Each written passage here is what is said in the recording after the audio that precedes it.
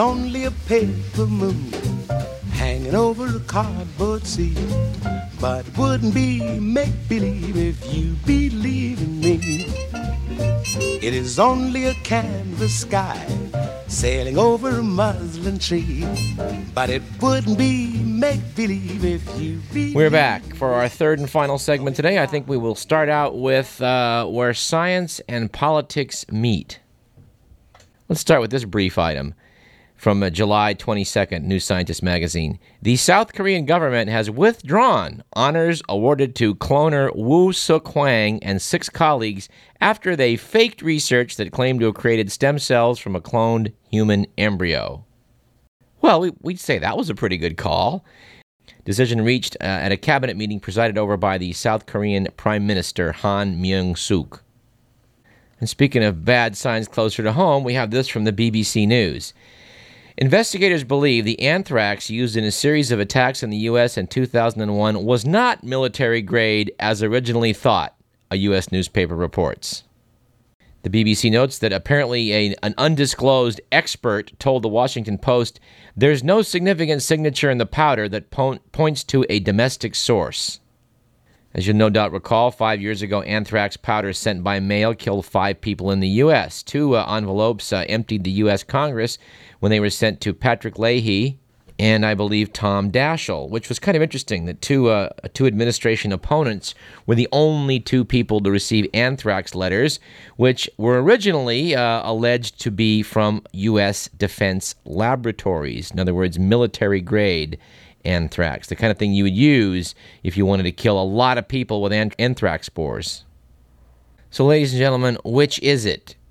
5 years later, after spending how much money on national defense, Homeland Security, they've decided now all of a sudden, well, gee, it looks like that anthrax we thought was of one type is of an entirely different type, not the kind of thing we develop at Fort Detrick, Maryland. We have to run this past UCD's own expert on bioweapons, Mark Wheelis, who was kind enough to speak to us a few years back. I don't know what to make of this, but I got to say, it does make me a little suspicious that all of a sudden they're saying this did not come from a U.S. weapons lab. Maybe it didn't, but maybe it did. By the way, the opinions expressed on this program do not necessarily represent those of KDVS, our sponsors, or the University of California. And since we're now being rebroadcast on KDRT here in Davis, we would like to add that the opinions you hear on this show do not necessarily represent those of anyone at KDIRT either. All right, where science meets politics, take 3, we would cite the continuing decline of Discover magazine, and we're quite shocked to read in the current issue, that is to say the October 2006 edition, a rather startling interview with a scientific figure. That would be former Speaker of the House, Newt Gingrich. If your reaction is, huh? We would say, well, you're in good company. That was exactly our reaction. We've noted in this program in the past that Discover is clearly trying to go more mainstream and is trying to put a lot of fringy right-wing stuff before the public as being rather mainstream in science. Well, I can't think of a more profound example than the Discover interview with Newt Gingrich.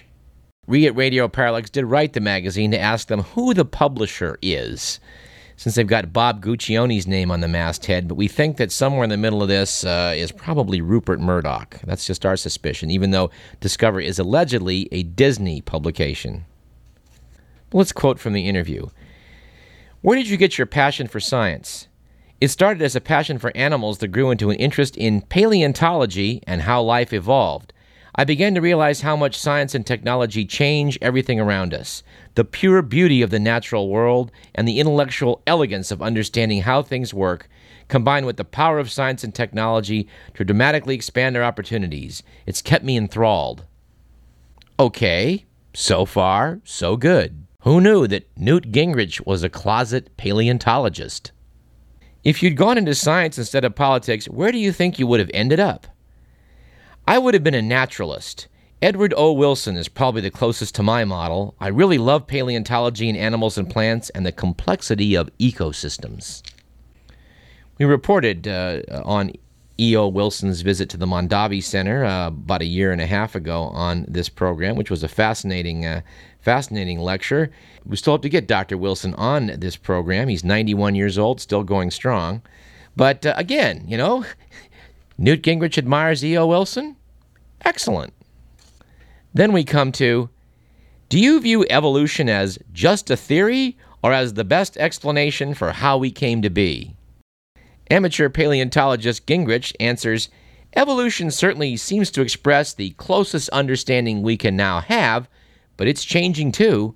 The current tree of life is not anything like the 19th century Darwinian tree. We've learned a lot about how systems evolve and don't evolve. So it started out in the first question as a passion for how life evolved has transmuted into, well, it's close, this evolution stuff. Then they ask, where do you come down on teaching intelligent design in schools? Do you think the ruling in the Dover, Pennsylvania case was appropriate? I believe evolution should be taught as science and intelligent design should be taught as philosophy. Well, we would say, good answer. Except, Gingrich goes on to say, I do not know enough about the Dover case to critique the judge's decision, but I am generally cautious about unelected judges establishing community standards. That is the duty of elected officials. As a lawyer and legislator, we have a hard time buying that he did not know enough about the Dover case to critique it. And if he didn't, he should have. As we reported on this program, and you've no doubt heard elsewhere, in Dover, Pennsylvania, they wanted to teach intelligent design in schools and went to the courts over the matter. The good guys won in this case, but Gingrich is hedging his bets and not gonna weigh in, even though he is, allegedly, an amateur paleontologist. And unfortunately, he gets worse. Where should we stand on global warming? I don't think people know, because science has been so involved in politics on this issue that it's very hard to know whom to believe. Many scientists would say the opposite, said the magazine, that politics have been too involved in science. Said Gingrich, I'm just saying it seems to me the data is not nearly as clear as the scientists imply. Let's start with the Gore movie. I haven't seen it, but everything I've read suggests he grossly exaggerates the probable dangers. I believe as a matter of prudence, it is reasonable to try and lower the carbon load in the atmosphere. Well, ladies and gentlemen, we have to offer the opinion that the Al Gore movie, An Inconvenient Truth, in fact, does not grossly exaggerate the probable dangers. Anyway, pretty disgusting interview to put in a science magazine. Of course, Discover used to be a science magazine. It certainly isn't that anymore. All right, let's do three quick obituaries. We note the passing a couple weeks back, rather unnoticed in the media, of Patricia Kennedy Lawford, John Kennedy's sister and the aunt of the current First Lady of California, Maria Shriver.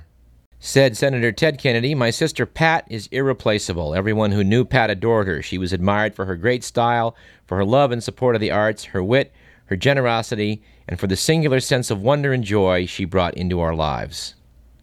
Patricia Kennedy was the sixth child and fourth daughter of Rose and Joe Kennedy's 9 children. She set her sights on Hollywood at a young age, and while working in Hollywood, she met young heartthrob Peter Lawford. She married Peter Lawford, and the two of them had 4 children. It was through Pat Kennedy and Peter Lawford, of course, that the Kennedy clan became well acquainted with the Hollywood Rat Pack of Dean Martin, Frank Sinatra, Sammy Davis Jr., etc. This prompted Frank Sinatra to refer to Peter Lawford as brother in Lawford.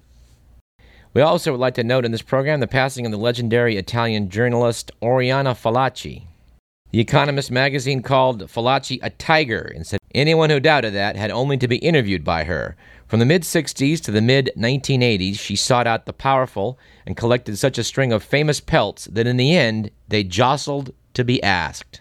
So the magazine, at first she played feminine and demure, then, pouncing and insulting, she would rip the innards of her victims. She famously made Henry Kissinger admit that he saw himself as a lone cowboy leading the herd. Kissinger said later he was more injured by that interview than any others he ever did. Kissinger told Fallaci that the American mythology was that of the cowboy. He rides into town, he fixes the problem, and he rides off into the sunset, which not coincidentally was the kind of image Kissinger carefully cultivated with the media. reported Henry the K. When President Nixon found out that Kissinger viewed himself in this fashion, it apparently irked him a little bit. She spent the last years of her life railing against Islam, which she saw as a malevolent force trying to take over Europe. We can't say we would agree with all of her opinions, but she certainly was quite the gadfly, and we think that journalism would be well served if we had 100 more Oriana Fallacis out there working. And our last obituary is that of TV actor George Reeves, who has been dead since 1959, but whose death is currently on the big screen in the movie Hollywoodland. We think it was quite a surprisingly good movie, and refer you to Gary Chu's evaluation of it for Tulsa TV Memories on the web. For my money, George Reeves was one of those underrated TV actors like Andy Griffith, who actually did a really good job, but was so associated with the character he was playing that you didn't really think he was acting. In the movie Hollywoodland, Ben Affleck, who I don't know much about, I've never seen his movies, but I gotta say, he turns in an excellent job as George Reeves. It's fascinating from that perspective. I don't think the Adrian Brody part worked too well, trying to do every Hollywood noir private eye gig in the history of moviedom. But overall, interesting flick, and we would recommend that you take it in. And on next week's program, we're going to try and talk about All the King's Men, the classic book by Robert Penn Warren, and now 2 movies out, the latest by Sean Penn. We'll have more to say about that next week. He's been our correspondent on the East Coast, gauging the political scene for some time, so we'd like to welcome back to Radio Parallax Senator Joseph Lieberman of Connecticut. Welcome back, Senator.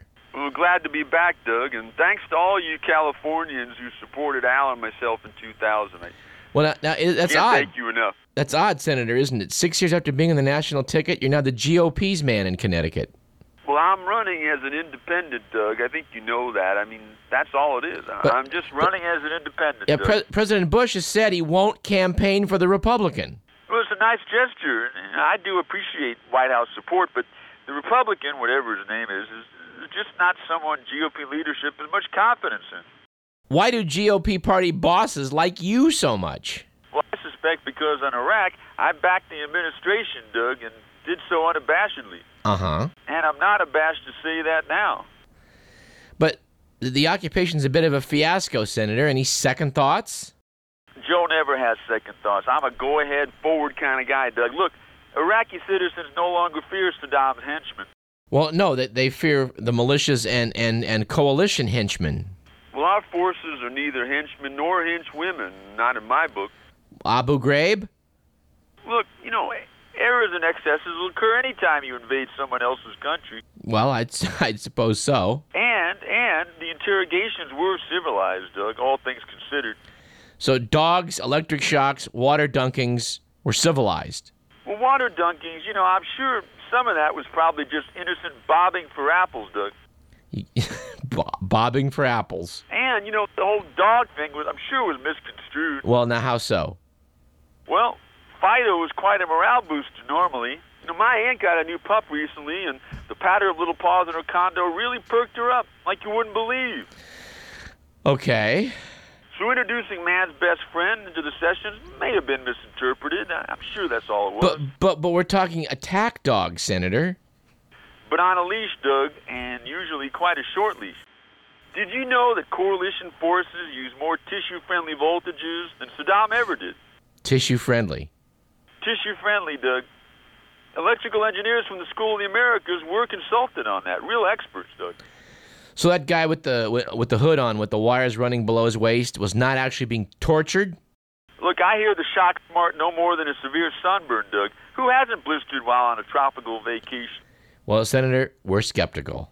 With the hot climate in the Middle East, those dunkies and strip-downs were likely well-meaning efforts to cool overheated inmates. Like going to the water slide? This whole series of brouhahas may be misinterpretations of well-intentioned gestures. So like soldiers say are holding a guy's head underwater, and the prisoner then misinterpreted that as an attempted drowning? Well, horseplay may have sent the wrong message, yes. Horseplay? Well, unlike our boisterous troops, the Iraqi people may not be used to such a vigorous roughhousing and hijinks. Well, Senator, you do seem to be leading in recent polls. Yes, indeed. seat. I'm going to win, Doug, with the help of Libre Republicans and perhaps Libertarians. But maybe not a majority of Democrats. Well, if the war effort takes a turn for the better, I expect a surge of Democratic support very soon, Doug. Well, we advise you not holding your breath for that, Senator.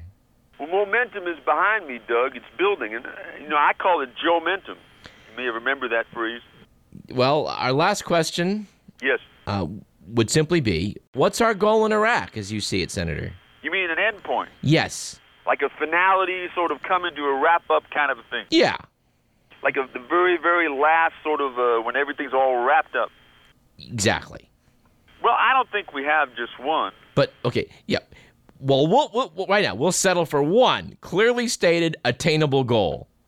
Yeah, well, I have a call on the other line, Doug. Can I get back to you on that? Can I call you back? Yes, you can call us back, yes. Yeah, I look forward to talking goals then. But in the meantime, just remember, the juggernaut of Joe-mentum will build, Doug. You'll see. In fact, I'm adopting a new moniker, Joltin' Joe. Well, Senator, it's been used. Well, I think the DiMaggio state won't mind. Bye-bye, Doug. Bye-bye. That was Senator Joseph Lieberman of Connecticut. We look forward to speaking with him again sometime soon. That's it for today's program. We would like to thank Bob Fitrakis, and we remind you that if you'd like to find out more about his campaign for governor, you can go to his website, which is bobforohio.com. We'd like to thank Fox News for making that clip of President Clinton available on the web. And as always, our good friend Senator Joe Lieberman from Connecticut. You're listening to Radio Parallax. This program was produced by Edward McMillan. I am your host, Douglas Everett, and we'll see you next week at the same time, when we hope to speak to C.C. Goldwater, the granddaughter of Senator Barry Goldwater, whose documentary, Mr. Conservative, is currently being aired on HBO in the month of September.